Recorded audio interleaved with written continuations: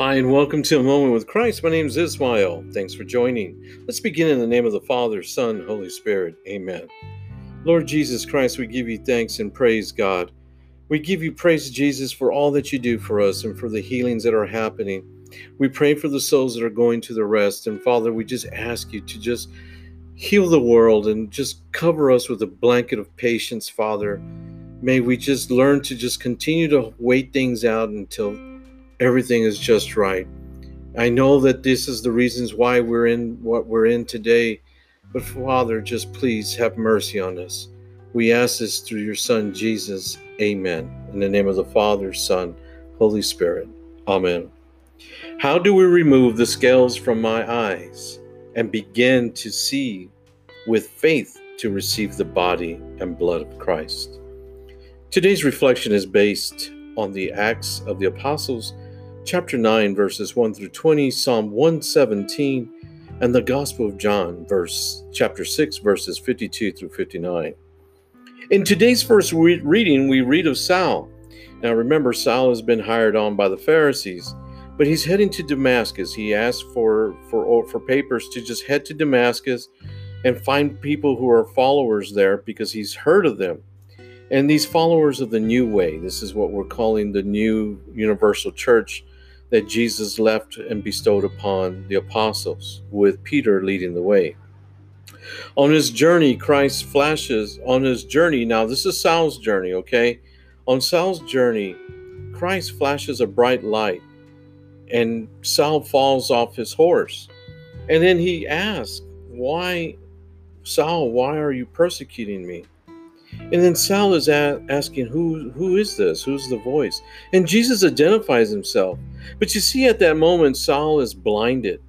And he's literally just probably, if it was me, I would be totally shocked, freaking out, right? Why can't I see now? I was seeing just good moments ago. But Jesus identifies himself at that moment that Saul was blinded. And he's instructed as he's going to Damascus to wait there in Damascus, and someone will come and talk to him. When we are not in our righteous path and knowingly sin and hurt others with lies, with hurtful agendas, we too are persecuting Christ. When we knowingly walk away from his church to seek him elsewhere because of false happiness, because we're lured into finding, or we're just lost because no one has been there, but we leave what we have started, we persecute him as well. When we lose the time available to learn about the Trinity or teach our children or grandchildren, each other, and in the community outside of the church, we too persecute Christ. The reluctance to return home, to pray, to do what is right, to ignore God, that reluctance becomes the scales over our eyes of faith. We do not see what we see because we choose not to see. That's a lot. Saul, while waiting in Damascus, is in prayer via these visions that he's receiving from Christ. And he sees what Christ has gone through and why he was sent to the world. When Ananias comes to Saul and restores Saul's sight, Saul begins at that moment his conversion, and then he receives his baptism. Here we will see in the coming days how Saul's conversion changes him. But notice how Jesus chooses Saul, a sinner, a murderer, the very man who despised Jesus without even knowing Jesus. How many of us are that way? We speak wrong of him and not of Jesus, but we speak wrong of people or form judgmental thoughts and feelings of that someone. And we've never met that individual. I know I fell to that many years ago, all based on hearsay. We don't even know the person, but because we know our friend or our friend's friend, or because such and such knew so-and-so and they said, and that's gospel, right?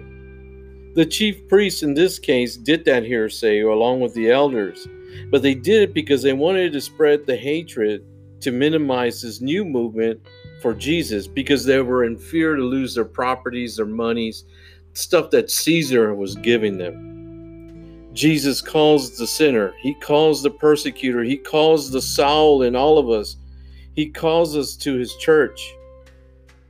The regular person that lives by reaction to spontaneous thoughts, the one who lives in anger, the gossiper, the hater, the person that's always jealous. He calls on that lazy one who does not like to go to church when the church was open, mind you. But he calls the lazy parents, right? The lazy father, the lazy mother. He calls all people. And we are not perfect people. God knows. But we are the perfect chosen persons for Jesus. And it's not too late to exercise our free will to return home to the universal church, the Catholic Church. This, my friends, is where I feel we find Jesus. This is where he finds him. Now he tells us in the gospel today about his body and blood, giving us eternal life, where we have the blessing to receive Jesus, where we become in Jesus and Jesus in us through this bread and blood, the bread of eternal life.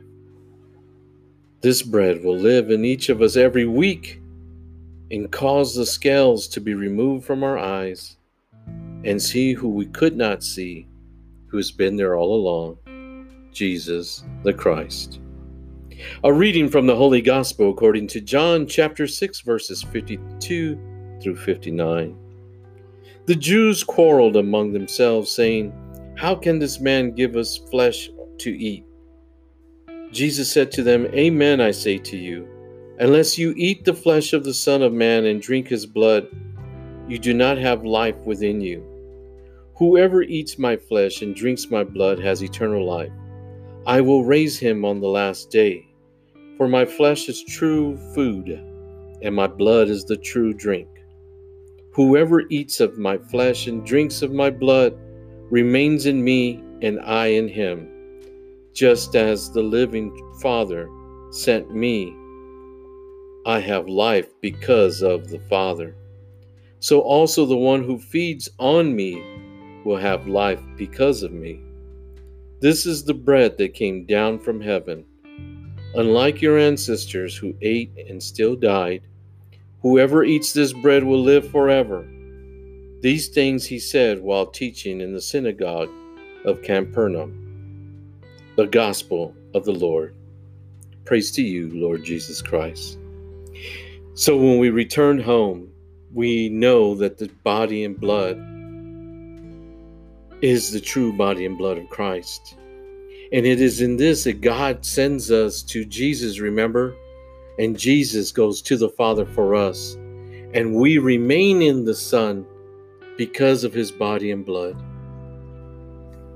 Jesus, through the words of the Father and through prayer, I see the vision of you, the crucified Jesus, who endured the world's sins so that we could live forever. Allow us to receive your body and blood so that we may have eternal life. Amen. Have a blessed day, sisters and brothers. May God bless us all in the name of the Father, Son, Holy Spirit. Amen.